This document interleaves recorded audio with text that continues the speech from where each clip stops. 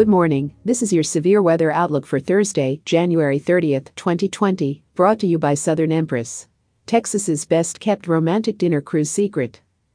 Looking for a special and unique way to celebrate your Valentine's evening? Get by the Southern Empress website and book this one-of-a-kind romantic Valentine dinner cruise today.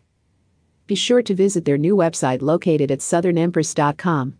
Or visit their Facebook page located at /The Southern Empress to win a one-of-a-kind Valentine's dinner cruise to be given away on February 7, 2020. I'm Extreme Weather's AI meteorologist, Claire Aspen. Here are your severe weather headlines in under a minute. First, unsettled weather continues for the Pacific Northwest into the northern Rockies. Second, rain in the southeast to taper off later this morning. And finally, showers resume along the Gulf Coast on Friday and then expand toward the southeast U.S. Friday evening. A powerful low-pressure system is sitting over the Gulf of Alaska and pounding the southeast and south-central portion of Alaska with widespread wintry conditions and high winds. Also, wind chill warnings and advisories continue to cover a large portion of the state. Meanwhile, a system sweeping through the northern Rockies into the high plains will deliver light snow with minimal accumulations. And now here is your detailed severe weather outlook for today.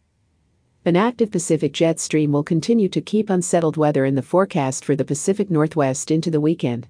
A brief area of high pressure overhead will keep the region dry much of today, but by Thursday evening into Friday, the next round of moisture ahead of another storm system is expected to overspread the Pacific Northwest. Expect moderate to heavy snow over the northern Cascades and periods of moderate to heavy rainfall in the valleys and coastal areas.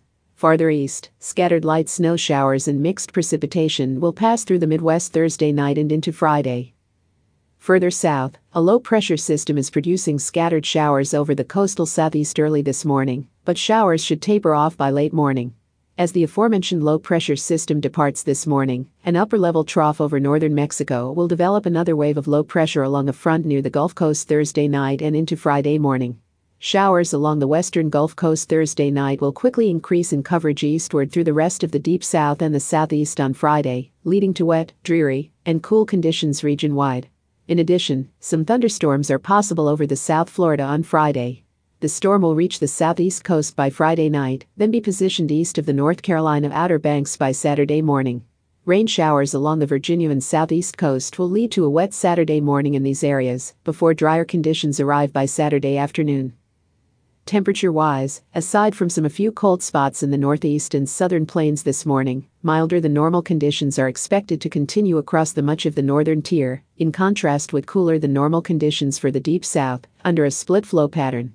Some below normal temperatures may return to the western U.S. by the start of next week. This is Claire Aspen reporting for Extreme Weather. Our weather information is derived from the National Weather Service Weather Prediction Center, located in College Park, Maryland.